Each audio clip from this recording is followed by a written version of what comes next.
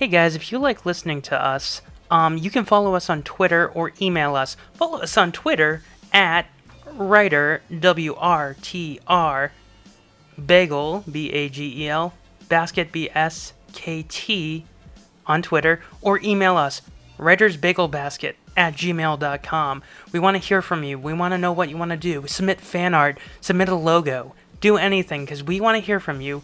And if you have show suggestions, email them.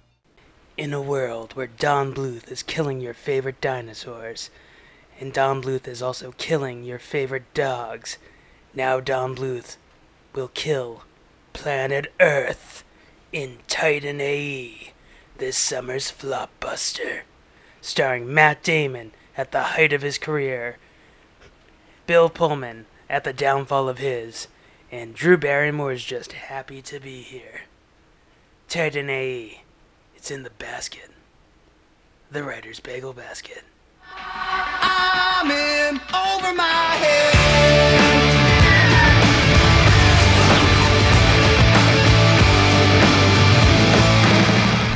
Tear me apart, Lisa. You want to be a farmer? Here's a couple of acres. Sorry, Jeff. You lose. It was Professor Plum. I said Plum. The men you seek think you are dead, Kimosabe. We're gonna patch to the starter, the Bernoulli Converginator. If he puts the car in fifth gear, he can jumpstart the whole thing. We don't have to be mean.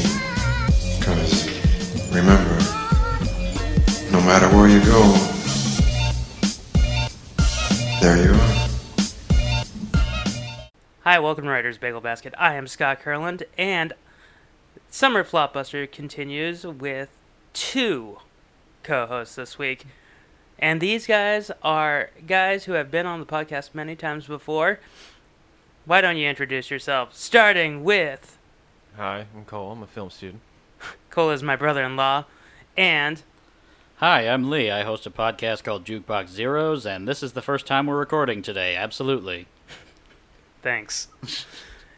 So, if you're new to Writer's Bagel Basket, we have gotten a whole bunch of new listeners. Welcome, guys. So we listen to... we watch, and then we talk about your listening. We're talking about nostalgic stuff. We're talking about stuff that we can't even believe got made because either it was so terrible or it was so good, because Hollywood doesn't normally make good stuff. So this entire summer we've been doing summer flopbusters. And this one I think could have been our Everest. So we did... I thought Waterworld was going to be, really hard to get through. This one is Titan AE. And Titan AE was Don Bluth's final film. And Lee, you've never seen Titan AE, right? No, today was the first time that I had seen Titan AE. I pretty much only knew it as like one of those culty animated films that just had like a really big following. But I mean, if you think about it, so many of those films, like, not all cult animated films are good. Like, go back and watch The Black Cauldron. It's not a good film. No, it's not. And Lee... And yet it's still got, like, this big following in, like, really dark circles of the internet. Just like this movie. And Lee, on your podcast, you do a little write-up of it. So we're doing write-ups all summer, inspired by you. I stole from you. As I always say, but I didn't. That's right. I can do whatever I want. And I can do whatever I want. I have made no effort to steal it back. No, I'm going to do what I want, okay? Okay. Are you okay with that, Cole? Yeah. Get me out of this. No, you're going to stay in. So, here's a little backstory. Lee, if you will, I want to hear your dulcet tones. Very well. Sibilance. Sibilance. You know what films kids love? Films made by Don Bluth. You know what teens hate? Films made by Don Bluth. Titan AE is one such Don Bluth film. It was his final film before he was sent into animation exile. Made for a budget of $75 million, which proved to be much higher, in the high $90 million or $100 million range. After toy manufacturing and advertising, Titan AE was supposed to be Fox's big tentpole movie for the year 2000, but the film was a disaster. After several script rewrites from Joss Whedon, Ben Edlund of The Tick, and Oscar-nominated writer John August working together, what we ended up instead was a knockoff of Firefly. Don Bluth was dying for a hit after failures like The Pebble and the Penguin and A Troll in South Central. A Troll in Central Park. I knew you were gonna do that. It's still funny. Anyway, Titan AE was his last hope combining traditional hand animation and CGI to hop onto the Pixar bandwagon. And yet Fox couldn't make it work, so they tried to mask the film's shortcoming with big-name actors like Matt Damon and Drew Barrymore. Barrymore herself was so ashamed of her performance that at her hasty pudding induction at Harvard University, she openly denounced the film. The biggest problem was Fox trying to shove a soundtrack down the throats of tweens and teens with bands like Paraman 5000, Lit, Lucius Jackson, and of course that timeless classic band, Fun Lovin' Criminals. The guys behind Scooby Snacks. Remember that song? Yeah? No. No? Yeah? No? Okay. No. Titan AE debuted on June 16th, 2000, the same day as the remake of Shaft and a week after Gone in 60 Seconds, only to tank days later when DreamWorks would release Chicken Run. Titan AE was met with mixed reviews but received praise and 2 thumbs up from Roger Ebert and Richard Roper on Ebert and Roper at the movies. So, who wants to talk about Titan AE? The final nail in Don Bluth's coffin. He's still alive, right? He's still alive. Apparently he started a Kickstarter to make a Dragon's Lair, the movie. Oh yeah, I remember seeing that at some point. Did that ever come to fruition? Nope. He's still trying to make it. Poor Don Bluth. Still climbing. Dear. Still climbing that mountain. That's a shame. Cole, what did you think? As a college age person, because you were very young when this movie came out. So actually, when I was young, my mom would take me and my sister to the video store all the time to, look for movies to watch at the end of the week. And when we were walking through the aisles, this is one of the movies that I always stopped at and looked, because the cover looked really cool. It said Titan AE and had massive explosions. Well, the poster is cool. That's the poster. It is. It's not terrible. I mean, the animation style tried to be like a combination of Don Bluth and anime, and it failed. It wasn't enough to convince a young me to pick it up. I was always convinced by your wife, my sister, to get something else. Yeah, and you always went with a movie that we're probably going to be doing later. Oh, yeah, I've watched one movie in particular way too much. No spoilers on that, though. And Lee, you looked like you were about to go crazy the entire time. Yes, today was the first time that I have ever seen Titan AE. I didn't know about it beyond that it was like a cult film of sorts. Did I already say this? Yes, you did. That's pretty much all I knew about it. I mean, and are you going crazy? I wouldn't say that I hate this movie. I definitely wouldn't say that I like this movie. You nothing this movie. Because everything is just there. I have so many questions. Well, okay, so... And not even because the movie is weird, just everything around the movie is nonsensical and weird, and no one seems to notice. I mean, they do a ton of Don Bluth tropes, where Don Bluth always does you have the one protagonist, usually a male, and he has a cute manic pixie dream girl with him. Like, Drew Barrymore's Akima, she is totally a manic pixie dream girl. She's got... In space. Like when I was like 12 years old, 13 years old, I was like, oh man, Akima's cute. And now I'm like, what? Why is everyone looking at me? Nothing. You mentioned Don Bluth tropes, but I just realized this when I was reading the opening thing when I got to the cast. The one Don Bluth trope that wasn't there, Dom DeLuise. No Dom DeLuise in this film, I just realized. Oh, that's right. Like, wait, Dom DeLuise wasn't in Anastasia either. Was that wasn't a Don Bluth film, was it? Yes, it was. It was? It was. Don Bluth did that before. Oh. He did this one because he had like a 5-picture deal with Fox, and the first one he did was Ferngully, and that did really well. You know what it was? That one wasn't an Amblin film. Like every single Don Bluth film that he did with Amblin has Dom DeLuise in it. Right. But Anastasia isn't an Amblin film, so that's what confused me. I mean, so this was supposed to be the 4th in his 5-picture deal, and this one got him out of his contract. Like, and he didn't want out. They were just like, this did so bad because they wasted. They were done with him. He wasted almost $100 million. I just want to make movies, please. Don, get out. No. Don, your wife called. She's divorcing you. So what? Oh, Don, your Dom DeLuise called. He's divorcing you too.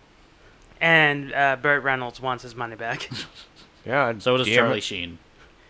Oh yeah, I always forget that Charlie B. Barkin. He was in the sequel, right? Yeah, Instead of Burt Reynolds. But the character's name in All Dogs Go to Heaven is Charlie B. Barkin. Oh boy. And a hush falls over the crowd.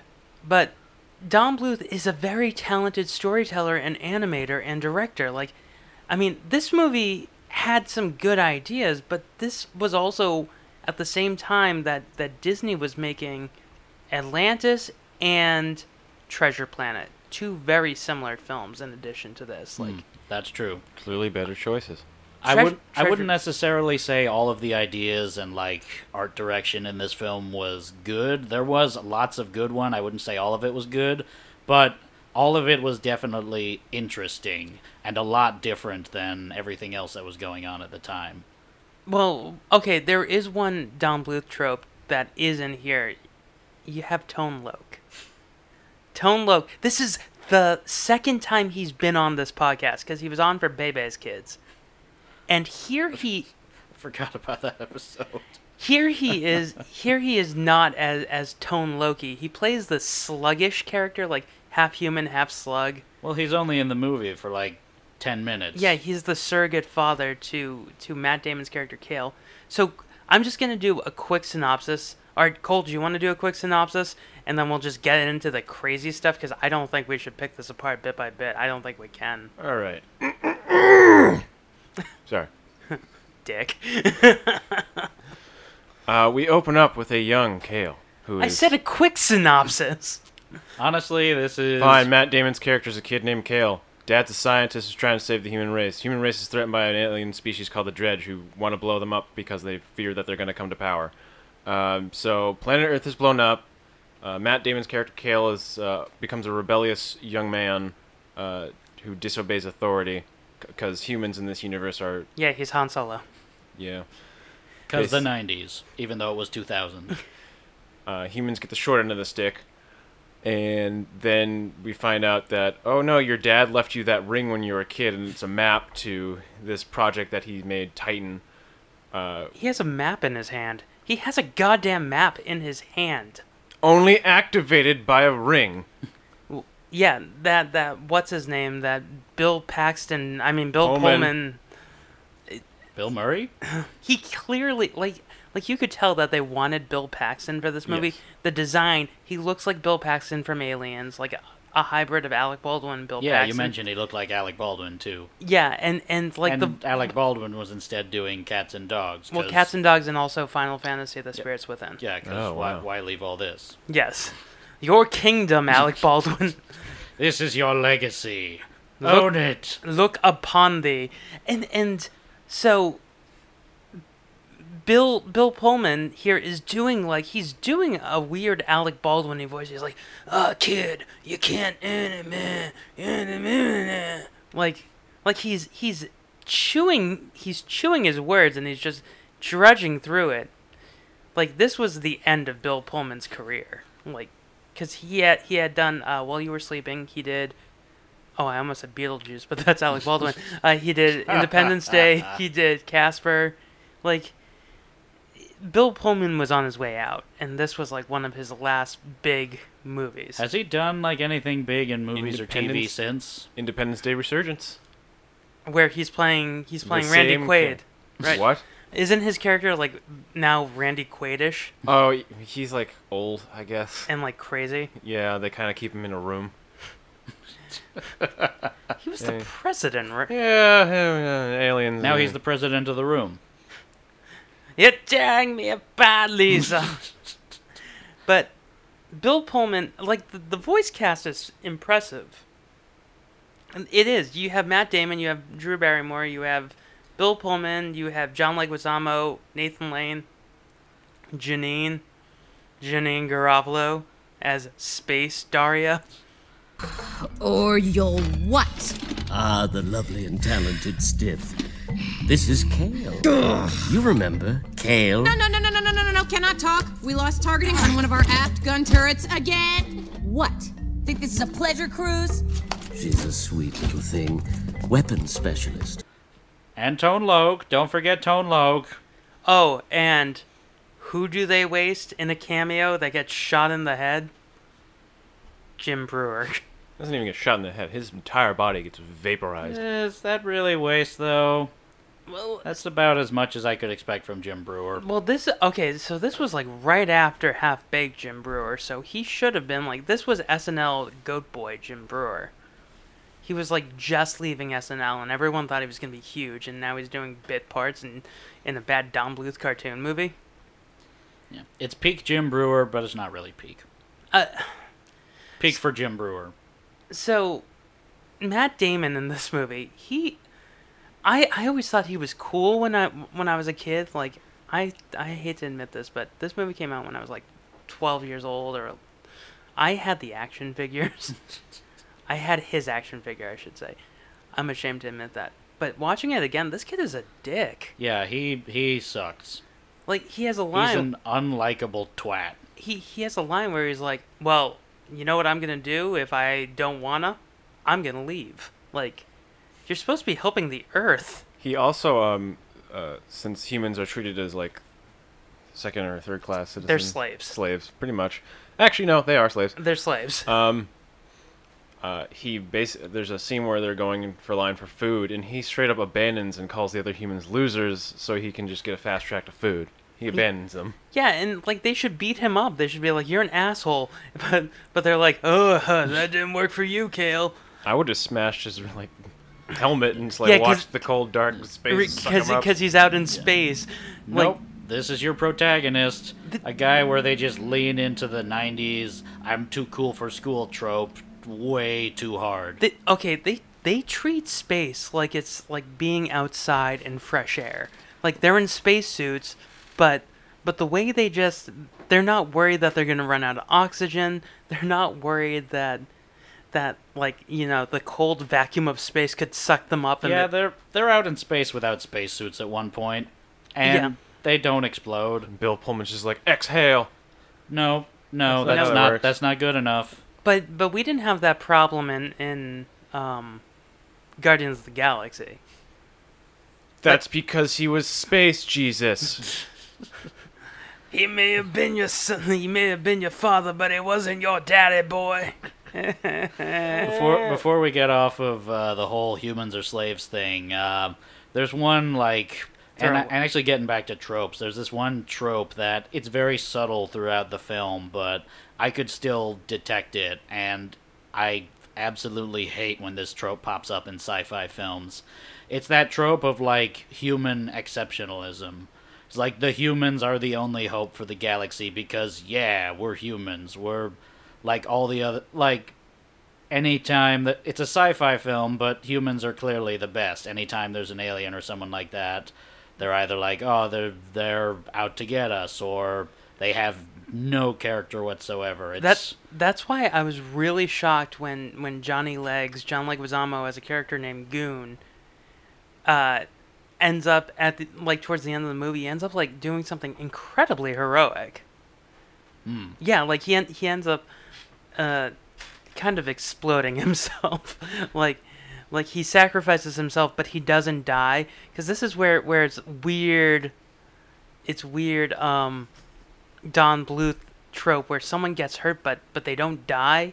He explodes, and he's this weird turtle frog thingy. Basically. Yeah, it was like a turtley thing. And he's just doing his Toulouse-Lautrec voice from Moulin Rouge. Like, he's just doing that whole... Oh no, Kale! I finished my nap. Goon! Who's your daddy? Goon's your daddy. That's his voice. It's so annoying. His design kind of reminded me of that. What's his face from Atlantis.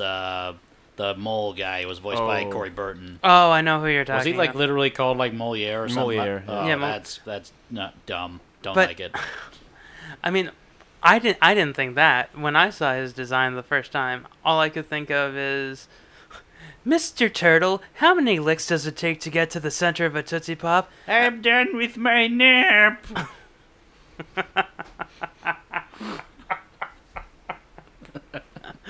Oh, you bastard. I mean, But yeah, like there's like, I mean, you could probably like detect if you really pay attention to it, that whole sort of thing of like, we're the humans, they're best, they can save the universe, screw everyone else. we're awful. Like we. Like, look at Earth. That I mean, current yeah, Earth. the villain- the this villain- is the best we could do. The villains are called the Dredge, and they're pure energy. You compared them to the Borg. Well, that's the whole vibe I got from them, because they don't strike me as like a species that has like a home world or a government or an economy or anything. They're like a hive mind, like the Borg. And yet, they're apparently like paying people to do things. I don't, they don't have money. They don't seem like they would have money. They're like bees. They're beings of like composed of pure energy, and they're the most boring thing to look at and like hear about or just see on screen. They look like computer chips. Yeah. I think I remarked at one point that every time they were on screen, because they're like in this hybrid of traditional animation and CGI, they're CGI to the nth degree. And I remarked at one point that the cartoon reboot looks more realistic and smooth than that. Well, okay, that's one thing that Roger Ebert brought up. He's like, the CGI in this movie is incredible, and I understand you reviewed this in 2000, but the CGI is shit. Yeah, that banner year for CGI. So the one scene when they're in the ice caves and they're going back and forth, I said that I'm gonna tell you guys something that's gonna piss you off. They used that scene, and someone can find this and tweet at us, because I couldn't find it anywhere, but they used this as a Coca-Cola commercial. Like they had the characters and they're like, "Oh man, I'm really thirsty." What? Yeah, and they're like, "Where's the Coke? There's one. There's Where's it's over the there." Coke? Yeah. Or it was Pepsi or something like. Oh my god. Yeah, that is garbage. They did it as a soda commercial, and like the tie-ins that they tried too late. I think they couldn't get like Burger King or McDonald's to be the sponsor for the toy. They got Taco Bell. Yeah. Oh, we're in space. Where's the chalupas? They do bring up at one point when they're docking in New Bangkok. Oh, right. They They get mentioned- frozen burritos. Yeah. Yeah, New Bangkok. It was Taco Bell, though, not Amy's Organic. New Bangkok. Which, really, considering the grade of this film, I wouldn't be surprised if it was like, we're sponsored by Amy's Organic. Well, I hate when they do that thing when they're like, well, Amy's Organic didn't exist in 2000. Like, It didn't? No, I don't think so. Okay. No, but this is one trope that I hate, is when they want to do like a new thing, New Earth, new Bangkok. They're not even trying. Yeah, that's pretty a little on the nose. Don't One you night think? in New Bangkok. New Bangkok, Oriental setting. It seems like at a lot of points in this movie they didn't try, because most of the aliens kind of look similar. They have the same mammal-esque design. There's like a couple that have like Yeah. weird eyes and stuff, but Lots of aliens with beaks. yeah. Well, one thing is they stole a ton from Joss Whedon, who was one of the screenwriters. Him and Ben Edlund were working on Firefly at this time, because Firefly came out in 2001. They were filming the pilot. But the inside of the ship and the characters are very, very, very, very much like the characters from Firefly. Like the captain at one point when he meets Kale looks exactly like Mal. He's got the red jacket on, he's got the tight pants, and he's got the holster on the side. And she looks like Kaylee or is that Joel State's character's name? I believe. I don't know anything about Firefly. Are you talking about the ship's mechanic, the female one? Yeah. Yes. She eats strawberries. Yeah, Kaylee. Is that her name? Yeah. Yeah, Kaylee. Yeah, she looks like her. Like, I mean, now that you mention it, Janine Garofalo's character also did kind of remind me a little bit of. I mean, I've only seen a few episodes. Zoe? No, not Zoe. Actually, Adam Baldwin's character, the guy with the toque. Oh, Adam. Jane. Jane. Well, yeah. Her a little bit, but maybe it's because she like never smiles in the film. Well, once. Nathan Lane's character reminded me a ton of Jane. I mean, not Nathan Lane. Nathan Lane's character, by yeah. Well, yeah, he has the tank top kind of. But he also turns on them. Yes, that's a. Yeah, what's his character's name? Jeeves. Preed. Yeah, Preed. Preedy bird. Right so yeah. Oh, okay. By the way, Preed, Nathan Lane's character, the only interesting character in the entire film. I like Goon. I like John Leguizamo's character. I mean, Goon was okay, but every time Preed was on screen was the only time it was John like, Leguizamo's okay. character pointed out something that you fixated on the whole movie, because on Cale's hand was his lunch. Oh, here we go. And it turned out to be space feces. Spaghetti and meatballs and space feces, to be precise. Yeah. Which means Matt Damon's character was eating poop. He ate poop. Matt Damon's character, you're looking at me like I'm crazy, but he was clearly eating poop. No, he's not crazy, because you got to remember, Matt Damon's on that whole fresh water. He's not going to use clean water until everyone has clean drinking water. So when he did the ice bucket challenge, he used the back of a toilet, like the water not in the toilet, but the stuff that refills the toilet. He used that water to just use water, man. No. I need to eat poop. Having principles. Poop.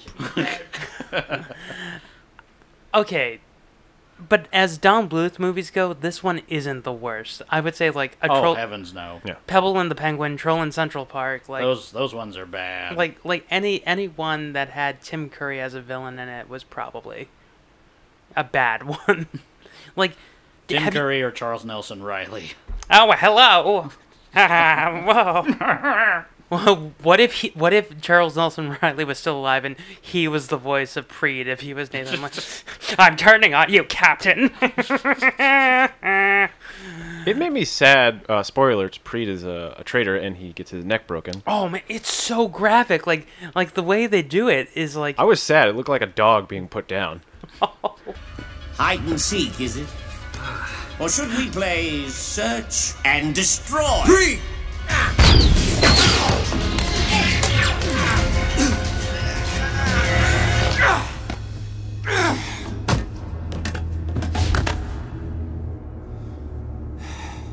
Give me the ring. You're not gonna shoot me, kid. Yeah, his tongue looked like sticks a dog out, too. and he's like, I mean, I know he's not a dog, but he has that snout kind of thing. Yeah, and he has like a dog's tongue. And he fell down the stairs like a guy made out of spaghetti. It's upsetting. So tall and lanky. But, okay, so when they do the trope of Bill Pullman, stop, I can't not say Bill Paxton. Bill Pullman turning on them.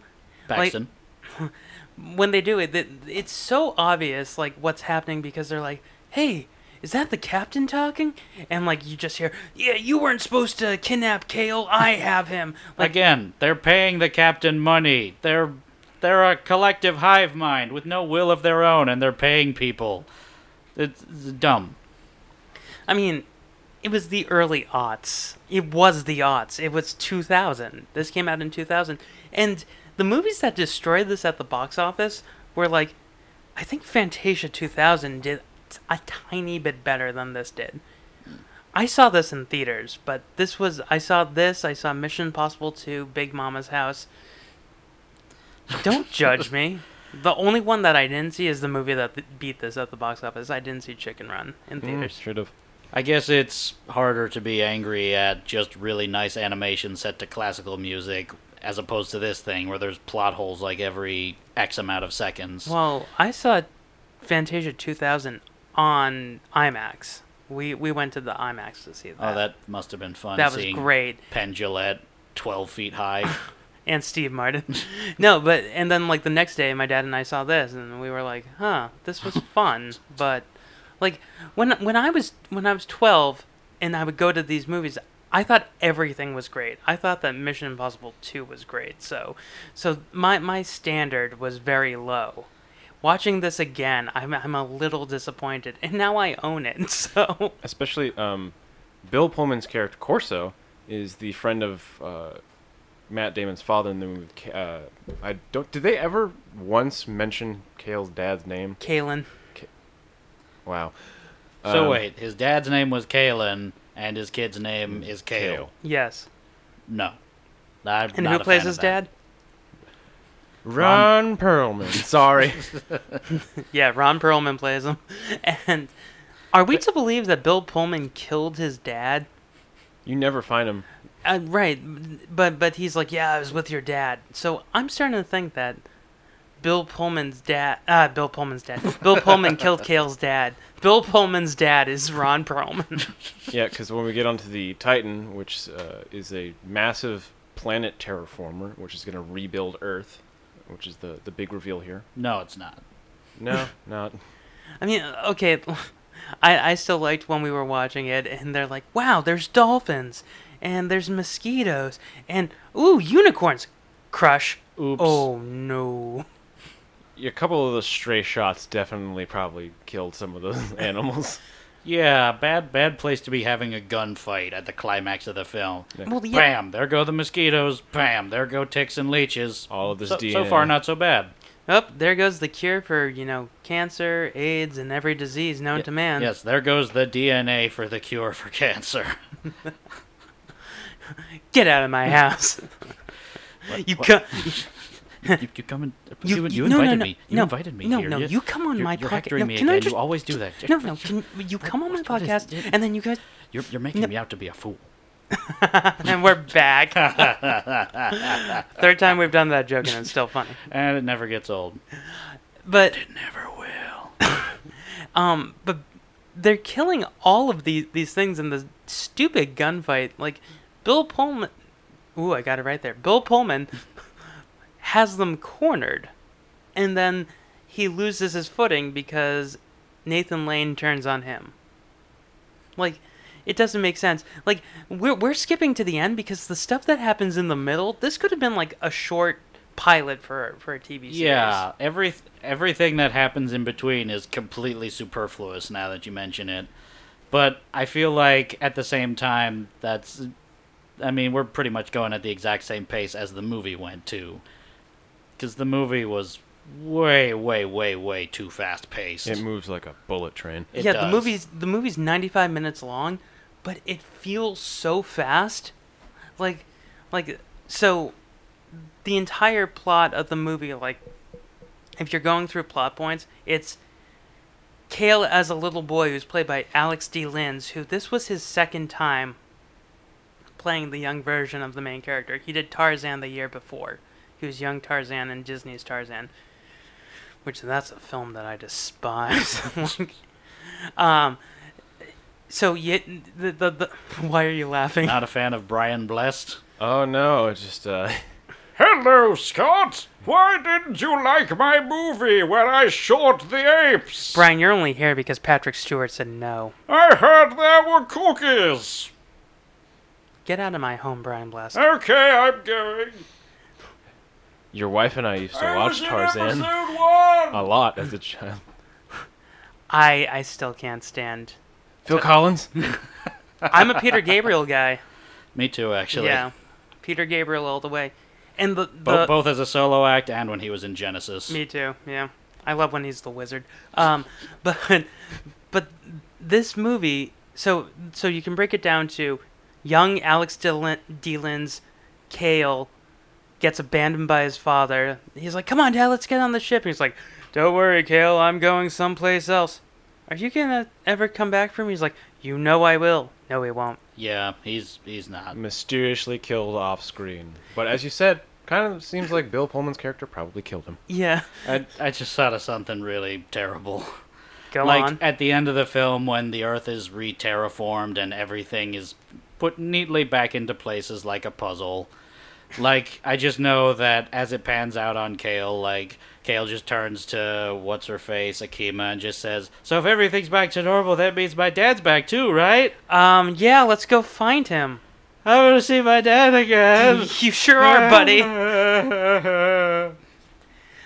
Akima in this movie, so you were both of you offended that it was Drew Barrymore playing? Like, yeah, Drew Barrymore, a white woman playing an Asian woman, no, not a fan. Well, they could have got Ming Now.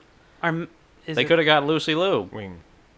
Is it? How did you? Are you talking about the woman who voiced Melinda May? Yeah, it's Mulan. Was that the voice actress for Mulan? Yeah. Yeah, they could have. I mean, they could have got her, Lucy Liu. They could have put a little bit of effort in, gotten one of them. Lucy Liu was Sandra Oh working at the time? Probably. Yeah, just because this was like 2 years before Sideways, so she had to be. Yeah, just do a little digging, Hollywood. You can find culturally appropriate actors and actresses. But this is what my problem with the film. My biggest problem is how easily, Ming Na Wen. Ming Na Wen. How easily everyone can go from one side to the other. It's like, I'm bad now, but okay, I'm going to be good in a few minutes, and I'm going to sacrifice myself. Like, no one ever questions it either. Yeah, and the chemistry of the characters of Akima and Kale, I say this every time, but they have no chemistry. They could have been cousins up there. Like, it's not fun watching them bicker, then love each other, and then that kind of ties into the whole point about the movie being way too fast-paced too, because at one point it's just like, oh, they don't get along, and then all of a sudden in the next scene they're embracing and kissing and stuff like that. Well, also 2 minutes later. What about all the nudity in like a kids film? Oh yeah, you see Kale's butt, and you see almost Akima when she's getting out of the shower. Yeah, she's getting out of the shower, and she's pretty naked. Like, and then they do the silhouette. This movie was aimed at children and like teenagers, like tweens, not so it's like parents wouldn't be like weirded out by this. Am I alone here? No, you're totally on point with that. Like this film is too adult. This should have just. I mean, they did do a pilot of this series. It's called Firefly. I mean, now that you mention it, it's kind of an odd choice for a Don Bluth movie in general, since, I mean, he's always done, like, he's specialized in films that on the surface are whimsical and light, but have a dark undertone. Secret of Nim, in American Land Before Tale. Time. You mean Dinosaur Orphans? Dinosaur Orphans. All dogs go to heaven. Thank you, Haley. Right. All dogs go to heaven. I mean, it's a Don Bluth film, not a Ralph Bakshi film. Yeah, it just, to me, it feels like this isn't a movie that he should be doing. Like, this isn't his wheelhouse. He doesn't normally do space. I would have preferred a better sequel to Secret of Nim than the one we got. Right. We had Eric Idle in it for a little bit. Cole, go into the corner. Just gonna leave now. Bye, guys. Say hi to Brian Blast. Hello, Cole. Join me Go in the away. corner. Okay, fine, I'll leave. I didn't understand how adult this film was as a kid, and watching it again, I was like, my dad let me watch this movie? Like, there's a lot of murder, like, implied. There's blood. Oh, yeah, she gets shot. Yeah. Multiple times. Akima gets shot, and the thing that, part of the reason why Lee is on here, because I wanted you here because of the soundtrack. Here we go. The music cues are so inappropriate. Like, they were clear. Every dramatic moment where there's any kind of dramatic tension or anything is either punctuated with the score or the soundtrack, which is mid to late 90s like rap rock trash and out the door Dude, post-grunge music. I mean, I told you guys what song they used in the trailer for this. They use Creed. Can you take me higher? Mercifully not in the film, but instead it's just full, like, something will be happening, and then all of a sudden cut to space, and it's Power Man 5000, Would Worlds Collide, or whatever it was. Do you know what should have been playing at the end when they created Earth? With arms wide open, I show you everything. Welcome to this place. Scott, are you okay? Are you having a stroke? I'm okay. This is how I usually talk. I'm having a stroke. Now, if you'll excuse me, I gotta go make a sex tape with Kid Rock. Oh, ew. That's a thing he did. Oh, no. Yeah, I mean, and like you bringing the podcast down. And you have Lit, who was pre-Good Charlotte. Like, everyone thought these guys were going to be huge because of My Own Worst Enemy, and then they do. This was a time when they were doing theme songs to movies. Like this was the time of Men in Black, and Mission Impossible 2 had the Limp Bizkit song. And not one of the more. Not one of the film franchise's more dignified moments. But this Limp one, Bizkit and Metallica at their worst. This one had Lit, and I made you guys watch the music video for "I'm In Over My Head." I wish that I could be back then, but I'm right here, right now. They've taken everything that I've had to give, and they say it's over, but man, I'm still here living. I don't know what to do. I think that maybe I'm in over my head, stuck in the bed. And it is insane because they're on. First, they're in like a space nightclub, and then they're on an asteroid. Like, thinking about it now, I would say that music video hits all the exact same beats if, instead of Lit, it was Smash Mouth doing it. Or any other one of those bands that only ever does songs for soundtracks anymore. Everyone in the band looks like the guys from Good Charlotte. The lead singer looks like the guy from Good Charlotte. Like, the bassist looks like the guy from Good Charlotte. Like, you could have just said Good Charlotte did the music and I would have probably believed you. And you pointed out something, Cole, in the music video that they were just taking... They just took scenes from the movie and then inserted the band in them. So Matt Damon's character, when he's flying around on the asteroid with his like space bike in the beginning, they just stuck the lead singer in the suit, and it's painful to watch. Exactly. That's the same way it would have worked if Smash Mouth was in their place instead. Might as well be walking on the sun. Do do do do do. And the song itself, like the chorus is "I'm in over my head." I think, if I'm not careful, I might be dead or something like that. They should be dead. They're performing rock music on an asteroid floating in space. They're like, "Oh man, this is our big break. We just had a huge hit with My Own Worst Enemy."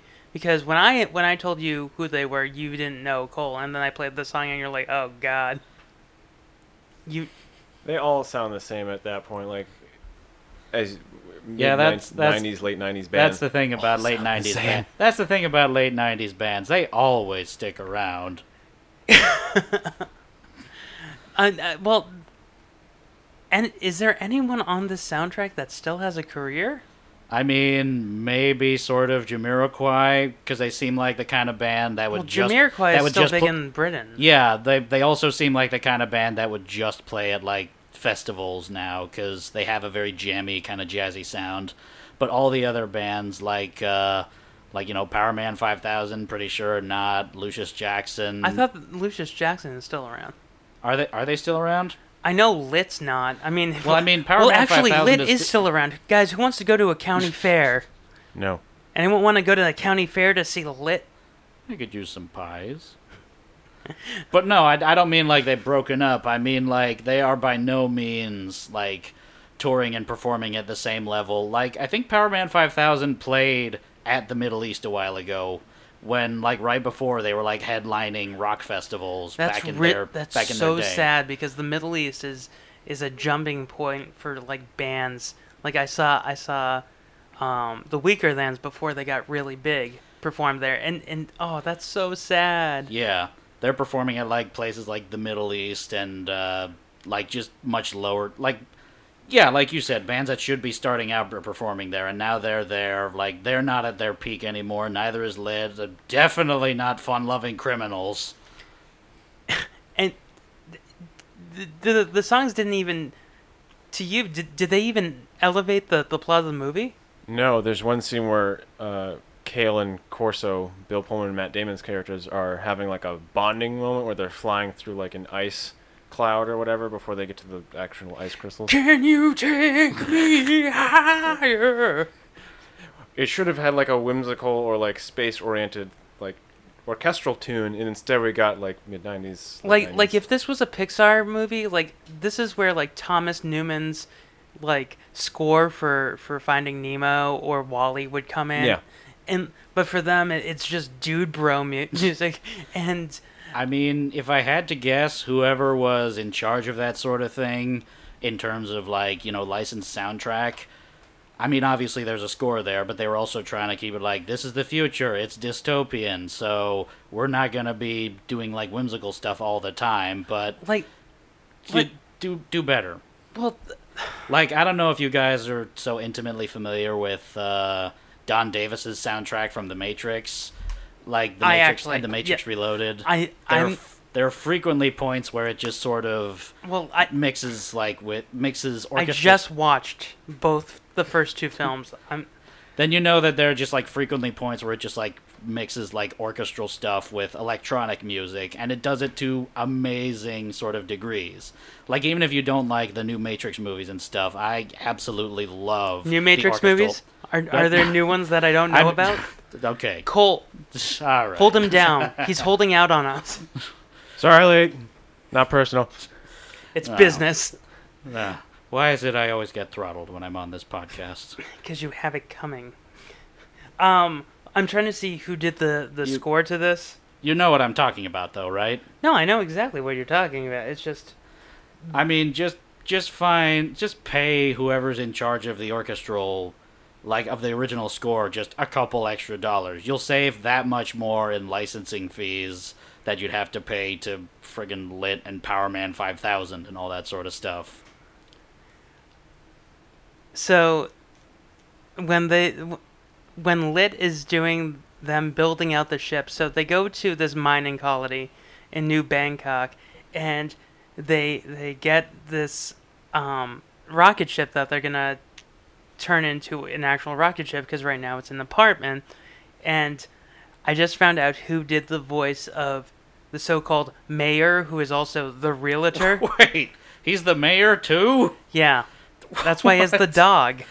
But he appears in like no other scenes. He's just there to sell them a ship, and he has a dog for some reason, and he looks like the whimsical Uncle Moneybags kind of character. Well, which I asked no, you when I asked you he when doesn't look like that. I asked you when we were watching it, like, is there like a scene that was cut where he gets introduced and it's like, "Welcome to New Bangkok. I'm the mayor of space." That got cut out.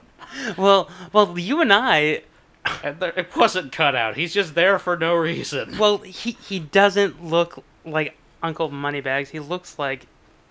Say it. He looks like me, David Lynch. Oh, hi, David. It's me, David Lynch. Hi, how are ya? Hi, David Lynch. It's me, other David Lynch. How are you doing? Good. We have this dog with us. It's also our lover.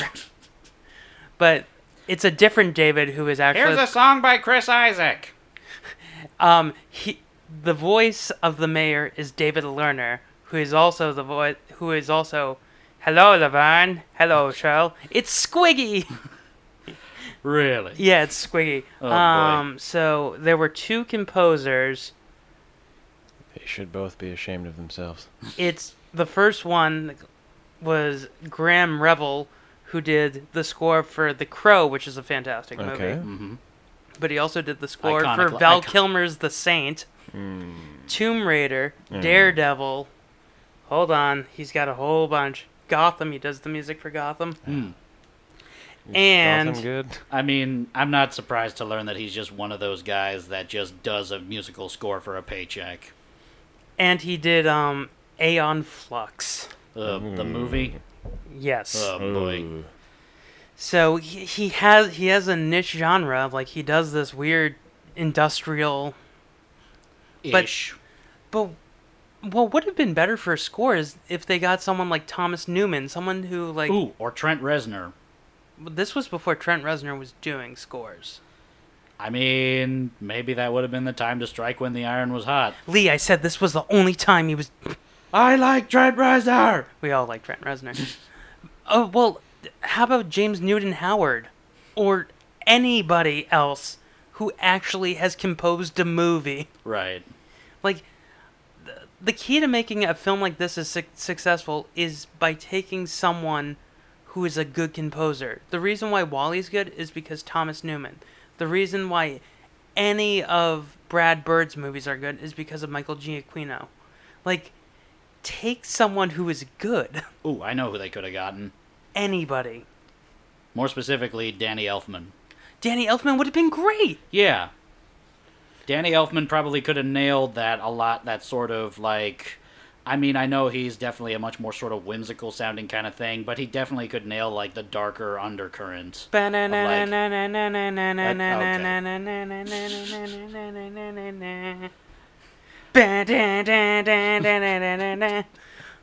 What, I like Pee-wee's Big Adventure. Well, they couldn't have gotten Danny Elfman because he was doing Planet of the Apes. Was it Planet of the Apes at this time?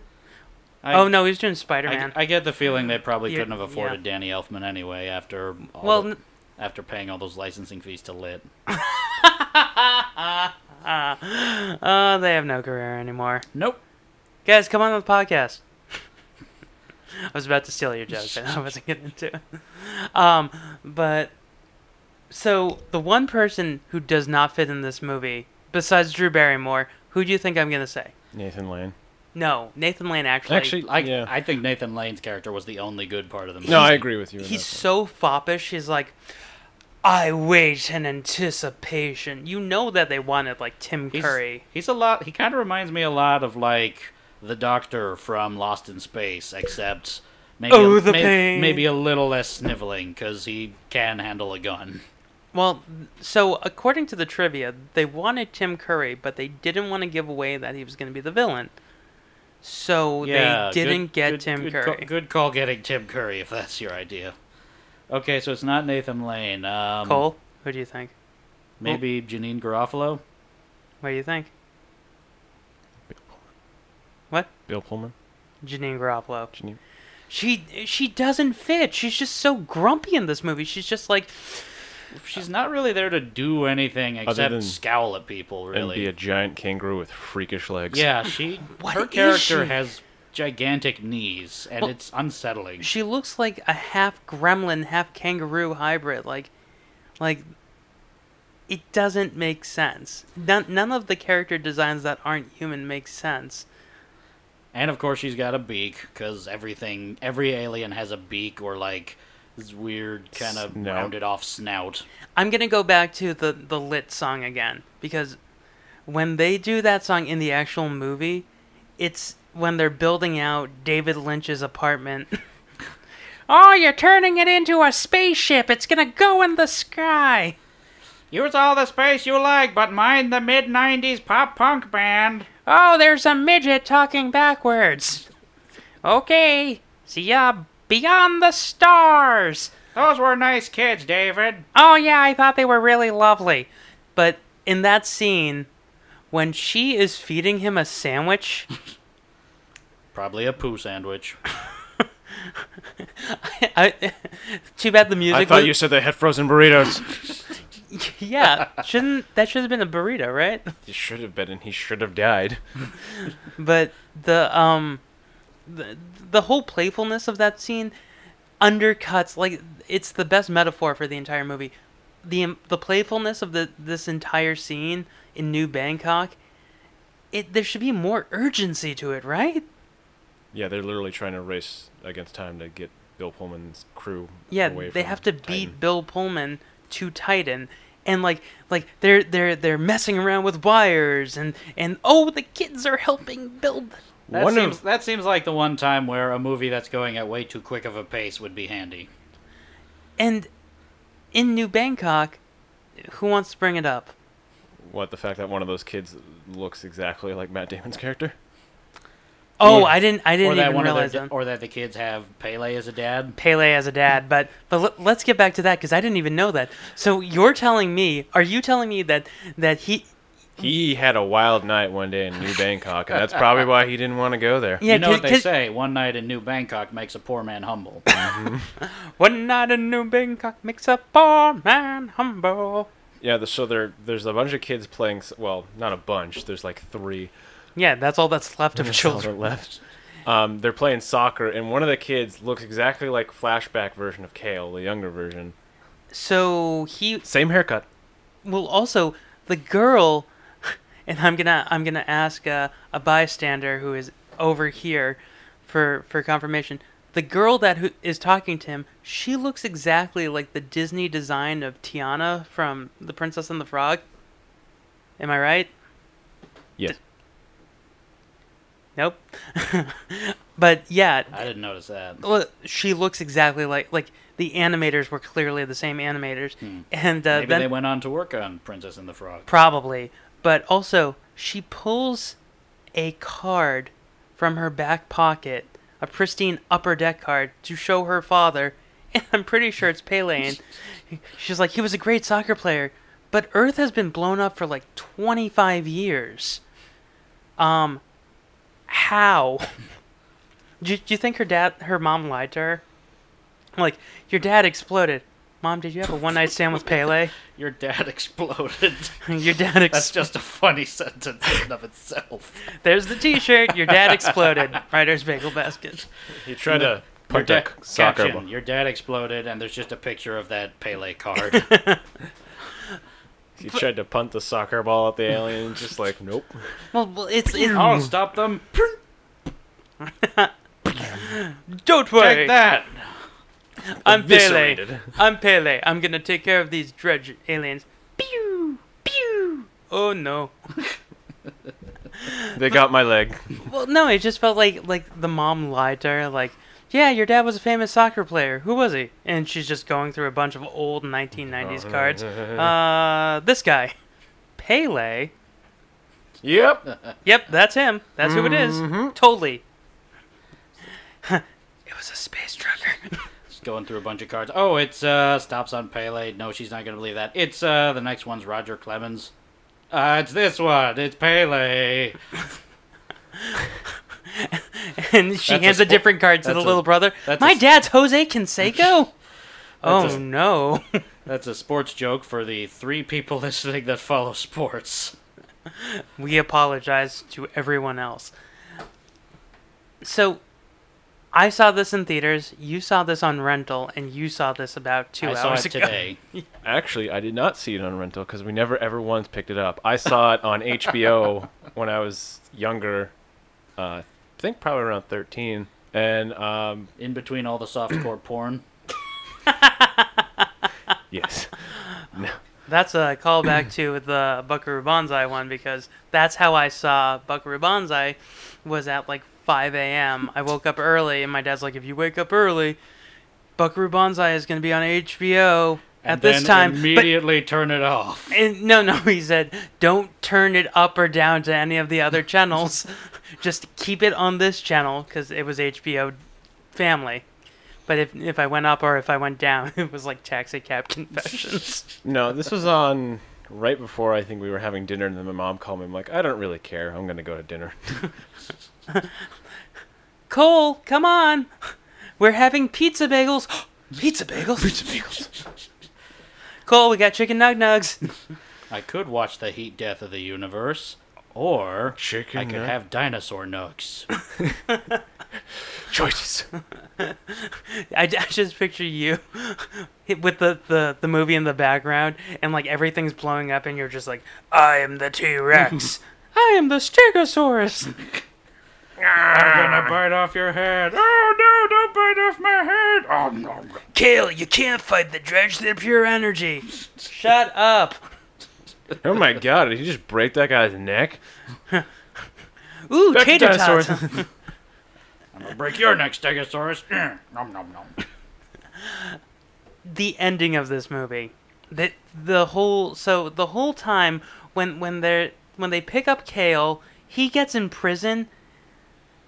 Their technology to get out of prison is you put two fingers together, and then you can escape. Let me just say really quick, the Dredge, worst fucking aliens in the whole of cinema history.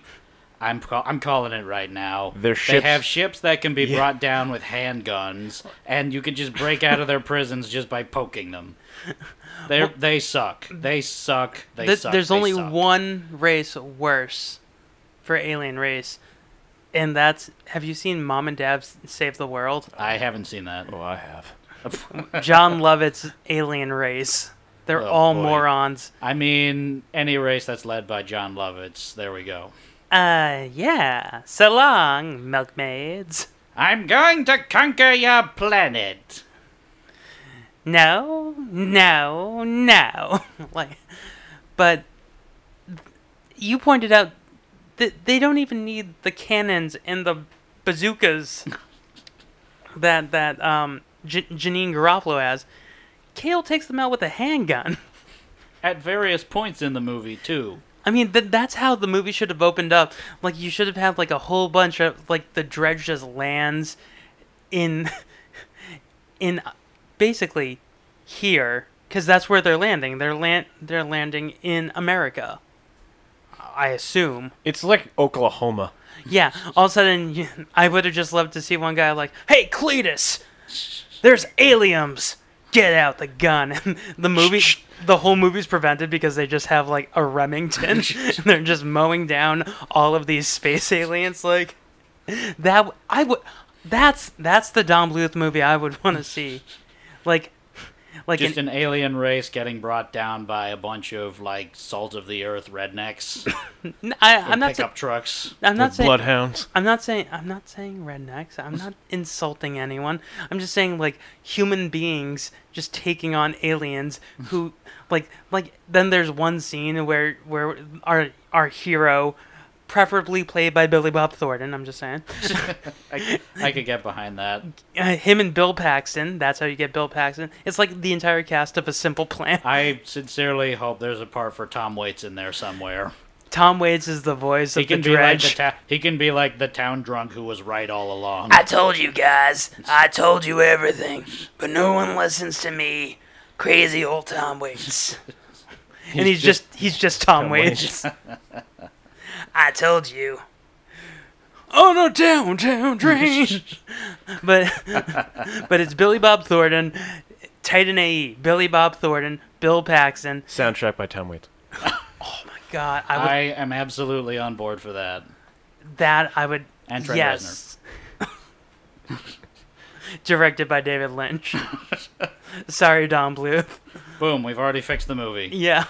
No, but you even pointed out, it just takes a blast from a gun and they're gone. And this just occurred to me, like, they're on like this weird bat planet at one point, and they're clearly bringing ship after ship down with handguns. Then later in the movie comes, they're using the same ships to go after them.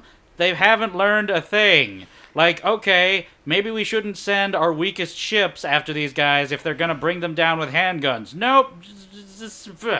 Well, okay. Here's what I think about that. I mean, I want to see just a Salt of the Earth American Tail. He's already made an American Tail from the perspective of a mouse. How about an American Tail from a guy who finds out that his factory is getting shut down, and then these aliens show up, and his father left him this inheritance, but the father's not dead. It turns out to be Tom Waits. That's Titan AE. So his father leaves him this empire of a machinery, basically. So he opens up this old silo, and it's filled with space guns. And he's like, "Don't worry, I got this covered." That's the movie. That's the movie, guys. That's the Titan AE I want to see. We fixed it. We fixed the movie. Cole, your thoughts? No? I think we should do it. They can strap those guns to pickup trucks. Well, that's how they won Independence Day. Is what's his name? Randy Quaid. With his Bob. No, he was playing the jet at the end. Randy Quaid pre-insanity. No, he's pretty insane at this point. Oh, that's a shame. Well, the original ending of Independence Day was Bill Pullman is out. Bill Pullman is out of ammunition. He's like, does anyone else have it? And in his crop plane comes in Randy Quaid with a bomb strapped to it. That's how this movie should have ended. They should have tied it together. Guess what, you alien bastards? I'm back! Boom! But that's how this movie kind of ends because Bill Pullman sacrifices himself. Yeah, and there's like no fanfare to it whatsoever. Like he's just like, go away, I'm gonna make the circuit. And then he does, and everything's cool. But okay, so looks like a 5 Gum commercial. Oh man. Or this is how it feels to chew 5 Gum. or a Peppermint Patty commercial. Sometimes when I get the sensation, I have 6,000 volts going through my body. Your peppermint patties. Get the sensation. It brings the Earth back, but now it's a giant peppermint patty.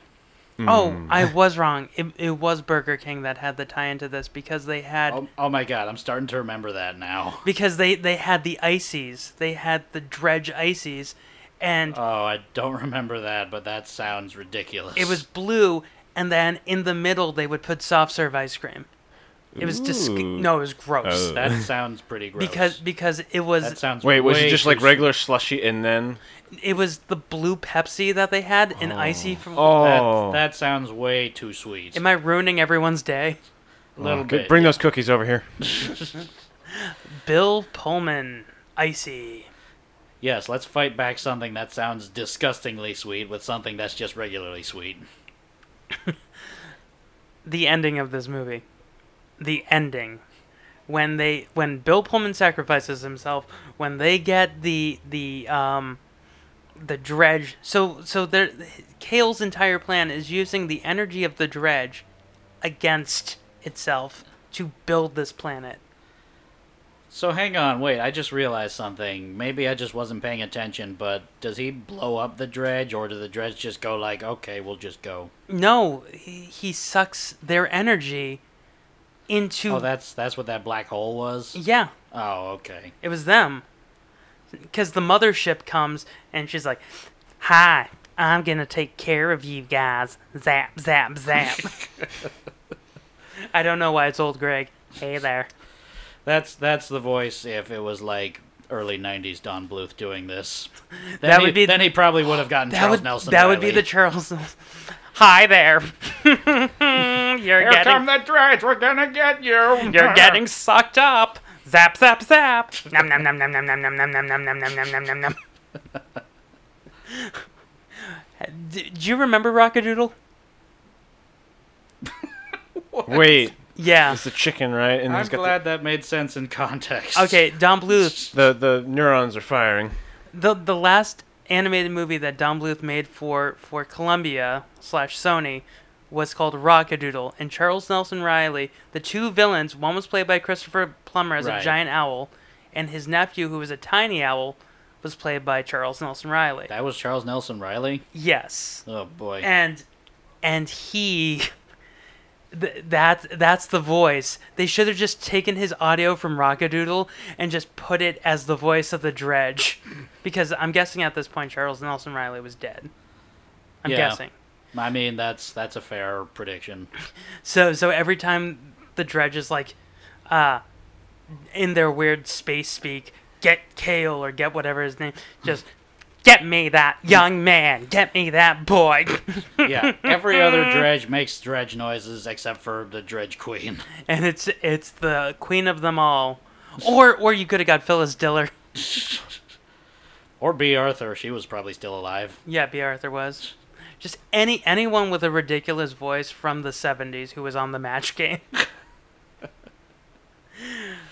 Now, now that I'm thinking it, a part of me actually wants Harvey Fierstein to be the voice. Kale, oh my god. I swear. Oh, and the whole reason why the Send the forces after the Titan. You sound more like H. John Benjamin as Miss Schnurr.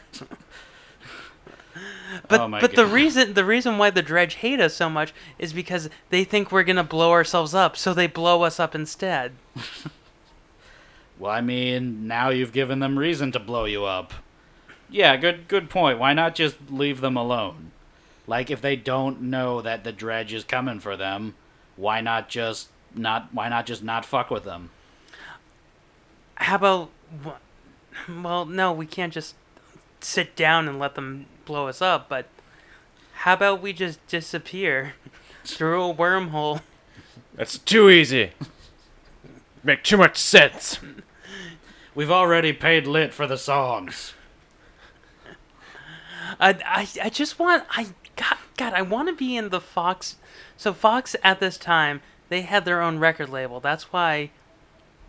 I mean, everyone had their own record label at the time. Universal, I think Universal still does. Warner Brothers, Paramount, and Fox. What bands didn't make the cut? Like, what bands weren't good enough?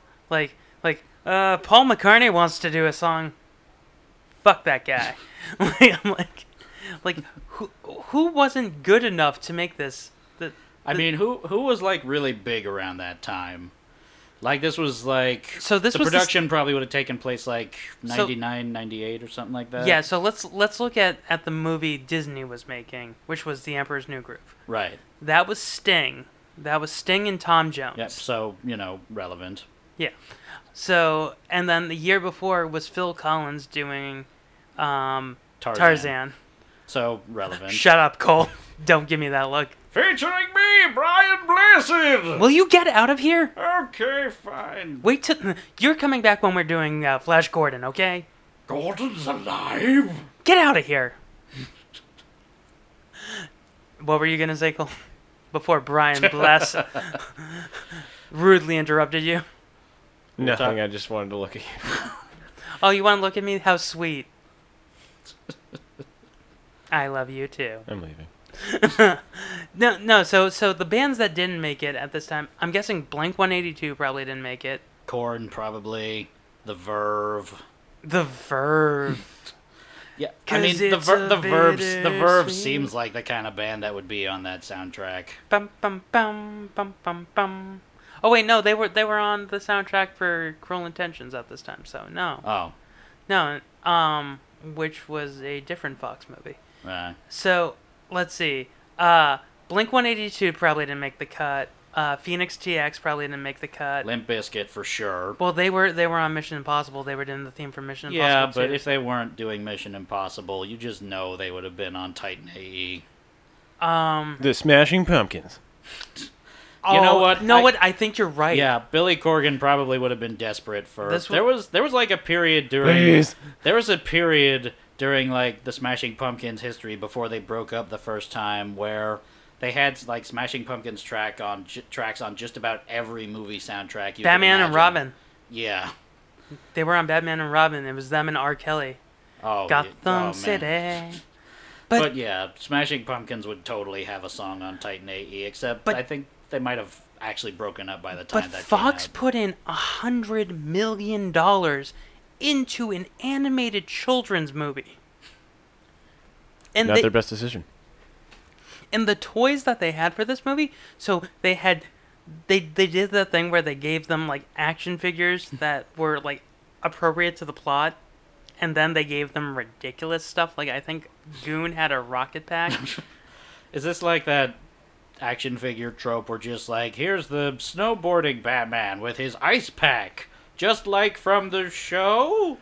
Well, okay. They did that a lot with, when I was a kid, I loved to watch Batman Beyond, so I would go into the store and they would have like, here's Techno Batman, who has like... He's got a pacifier full of ecstasy. I'm like, he already has a high-tech suit, why does he need all this? This is Terry McGinnis at a rave. Watch him fight villains with his action pouch filled with E. Ready to use skis. Yeah, I just want to see like the Terry McGinnis action figure where you pull off the Batman mask and he has the pacifier full of like acid. Just a giant Cat in a hat. What's up, guys? Huge J and Co pants. No. So the stuff that didn't fit for the action figures, because one thing I did want to talk about was the fact that the toy budget for this movie alone, which was part of the movie's budget, was $25 to $30 million. So they were like banking on this film being like an action figure. Well, as I wrote in the thing, this was their big tentpole movie, because so the movies that Paramount had this, no, Paramount had, this was Fox. Paramount had Mission Impossible 2 and The Patriot. No, Sony was The Patriot. So Mission Impossible was Paramount. This was Fox. Disney had the Perfect Storm through Touchstone, and DreamWorks had Chicken Run. Were there plans for, if this movie was successful, a sequel? Yes. I mean, if their toy budget was that big, then you'd have to imagine, like, if it was a success, they would have milked the hell out of it. They built the Titan. There would have been, like, an animated series. There would have been a ride at Universal Studios or wherever, or something like that. Yeah, I think they were gonna do something, a ride or something, like a 3D ride. Who the hell were the villains gonna be? Probably once they got on the planet, it was going to be like, you know, a totalitarian thing, like Mad Max style. Yeah, that's a good point. Like, the Earth is back, but how exactly do they think they're going to govern themselves? Built this planet, but I'm gonna run it. You're not gonna run it. I'm gonna run it.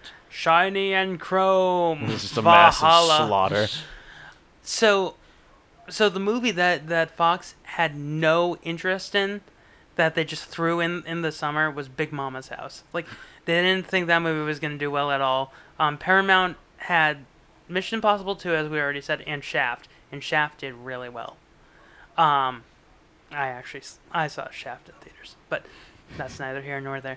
And then Fox had Big Mama's House, and that only did well because the budget was only like $25 million. And this was before Martin Lawrence was Martin Lawrence, so it made a ton of money to make up for this, because they wasted so much money. Oh boy! They wasted so much money on tie-ins. Burger King was so upset. That's another shirt right there. Burger King was so upset. Because no one was buying kids meals because McDonald's had Chicken Run, and they got stuck. That must have made them a mint. Chicken Run was huge when it came out. Chicken Run was so big. Chicken Run made them so much money. Like this movie just nearly destroyed. This movie did destroy the animation department, because a year later they switched to Blue Sky. Oh man. Yeah, and a year later we got Ice Age. Ice Age. I'm just imagining some exec at Burger King's like, what are we supposed to do all these dread slushies now? Nobody wants these. This was a terrible idea. But guys, Matt Damon as an action figure. You're fired. You're fired, Kyle. Oh, man. Kyle, your wife called. She's leaving you for David Lynch. Kyle, your Dom DeLuise called. He's leaving you too. Also for David Lynch. That's what happens to poor Kyle MacLachlan when he became a CEO of Burger King. Damn fine cup of coffee. Poor Burger King CEO Kyle MacLachlan. But I just want to see, like, is it just me, or does anyone else want to see a behind-the-scenes documentary on, like, this movie, but as it's coming out, like, all the numbers and the movie tanking? Because one thing they did is, this was the first movie shown on digital. Like, they didn't use film. They made all these movie theaters buy digital projectors, and they sent it out as a digital product. Digital was a mistake. Smash. The more that we're talking about this, I'm kind of feeling like more and more like this film needs its own equivalent of like that documentary about how Terry Gilliam couldn't make, Who Killed the Man of La Mancha. Or how Emperor's New Groove had the sweatbox because Kingdom of the Sun. Right. Oh God, I would love to see a documentary about that, actually, now that I've actually seen what a complete clusterfuck this movie was. I would love to see like them interview Bill Pullman. Oh man, I can't believe that I took scale in order to get back-end points. And what was the process like, Mr. Paxton Pullman? Mr. Murray, please answer the question. I hate my life. Ah man, I miss Casper. I never thought I'd be saying that. Is there anything you guys want to bring up that happened in this movie that made you go crazy? I think we've pretty much hit all the most ridiculous points of it. Just to reiterate, the CG is awful. Oh yeah. I mean, there are points where the CG doesn't look too bad. I mean, it looks about as good as 2000s era CG does, but it's when they combine it with the traditional animation that it really starts to look... Where's that Pepsi bottle? Uneven. It's over there. Especially when the camera's moving at the same time. That legit made me a little bit nauseous. The fact that they had Pepsi as a tie-in for this, like our Coke or whatever, I think it was Pepsi because Pepsi Blue made a special slushie for Burger King. Like, everything they did. And, this is a guilty pleasure movie for me. This is a movie I watch when I'm sick because I know I can put it on and fall asleep. Like, that's the only... Or hallucinate. Well, growing up, when I got really bad pneumonia, when this came out in 7th grade, I turned it on and I just fell asleep watching it. And that's the only way I got better was ignoring this film. So, guys, it's that time. How many bagels? On a scale of 13 bagels in a bagel basket for a writer's room, how many bagels were taken out when writing this process? 13 is best. 1 is awful. Right. I guess I'll go first as I'm the only one talking. I'm gonna say that I'm going to leave maybe 5 or 6 bagels in there, because I did not like the movie. It was a complete disaster of a mess of a film, but somehow I was still engaged in it for how completely messed up and psychotic it got with like all the things that we discussed. So I can't outright say that I openly hate it or anything like that. I definitely didn't like it though. I'm gonna go on the low end and say 5 bagels. Cool. I'm tempted to do 5 too. I'll give it 6 just because overall watching the animated characters move, it is a delight to see that. However, the plot and just the CGI is just awful. It just doesn't. I'm half 6.5 bagels. I'm in the middle because it's not terrible. Joss Whedon's writing is really good. Like Akima is a developed character. Is she though? Yeah, because she was abandoned. She had to grow up on a mining colony. Did we ever get that? Lee was too busy cracking jokes left him. I kind of brain turned off. It was right before Mayor David Lynch showed up. It's when Squigman showed up. Hello, everyone. Hello, show. So 6.5. I think Joss Whedon's writing, also the fact that this was the precursor to Firefly, very clearly. So I'm giving it 6.5. So, Lee, do you want to plug your podcast? Actually, before we get to plugs... All right, that's enough. Oh. Actually, before we get to plugs, and I want to, say this while Haley's in the room, referring back to your Little Princess episode, the revelation with the Oreos. Yes, that is an unorthodox way to eat Oreos, but I will say it's less messed up. We need context. So, Lee and I are from the same hometown. Chelmsford, Massachusetts. And they gave us very fine juice and Oreos in school because it was cheaper than using the lunch supply of milk. So they Very Fine donated a ton to all of the school systems in our town. And when Haley found that out, she was so disgusted that they were giving us fruit juice, our fruit punch, and Oreos. That's awful. I mean, I will say that is an unorthodox way to have Oreos, but in retrospect, free is free. Considering every weird decision with flavoring Oreos has made in the past half decade or so, the Swedish Fish it's one? significantly less weird. Yeah, like that's true. Swedish Fish Oreos and all that sort of stuff. No, But you remember that in school?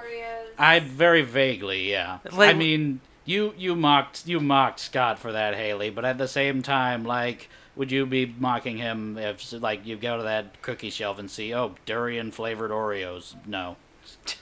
Durian? What's that?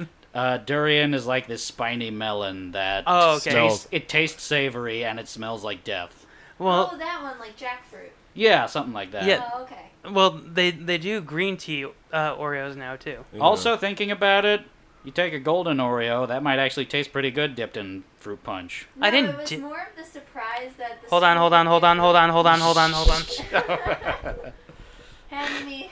Hand me that microphone. Edit point. Oops. No, it was more just the surprise that the school would just give you sugar. Like, so much sugar on top of sugar. That's what shocked me. Well, I mean, that was the public school system at the time. They didn't have... Free is free, guys. No, but... They didn't have Michelle Obama coming in to say, no, don't do that. Well, you remember, like, in the town next to us, they had the Very Fine plant. Right. What was that, like, next to Chelmsford? It was Westford. Really? It was I could have sworn it was a little further out, but okay. No, it was literally right next to Kimball's. Oh, boy. It's now the Red Hat building. Oh. I'm sorry for our listeners who are from California or anywhere else, but yes, the Very Fine plant, they had 2 locations in Massachusetts, and one of them was right next door, and they just dumped off all of this fruit punch, to hook the kids. Yeah, now that I'm thinking about it, in like the high school, there were just Very Fine machines everywhere. Well, that's what they did. So they would get you hooked when you were a kid, and then when you got to middle school and high school, because they had them in the middle school too, you would have to use your own money to pay. Right. They were so crafty. And that worked out so well, because Very Fine's everywhere now. Totally not screwed over by Ocean Spray. Anyway, plugs. Yeah. Plug your fucking podcast. Come check out my podcast I do with my friend Patrick, Jukebox Zeros. We haven't recorded it yet. We're going to record it soon. This month's episode is our season finale. We're doing Billy Idol's 1993 album, Cyberpunk. The album that he made after reading way too much William Gibson. And my friend Tone Bernard, who's otherwise known as DJ Zero from like various nights around Boston, will be the guest on that. People have occasionally been coming up to me just being like, why are you ending the podcast? And I go, we're not. I'm not sure if you can read. That's why I don't do seasons. We just do a whole bunch. And Cole, what are we doing next week?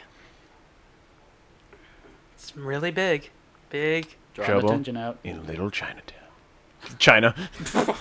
Big Trouble in Little Chinatown? I thought you said legal Chinatown for a second. So okay. So what even would that be? So there was a poll that I posted on Twitter. So we got a whole ton of positive response that we've been doing Summer Flops, and they gave us so much love. We are doing an extra episode, and I'm not afraid to say what it is right now. We are doing the Iron Giant. Ooh. And everyone, with the exception of Lee, is in this room right now who's going to be on that one. Sorry. It's alright. I got to see Titan AE instead. But you also got to see Buckaroo Banzai. That's true. So, until next time, I'm Scott Curlin. I'm Lee Martin. I'm Cole. Bye. Bye. Uh-huh.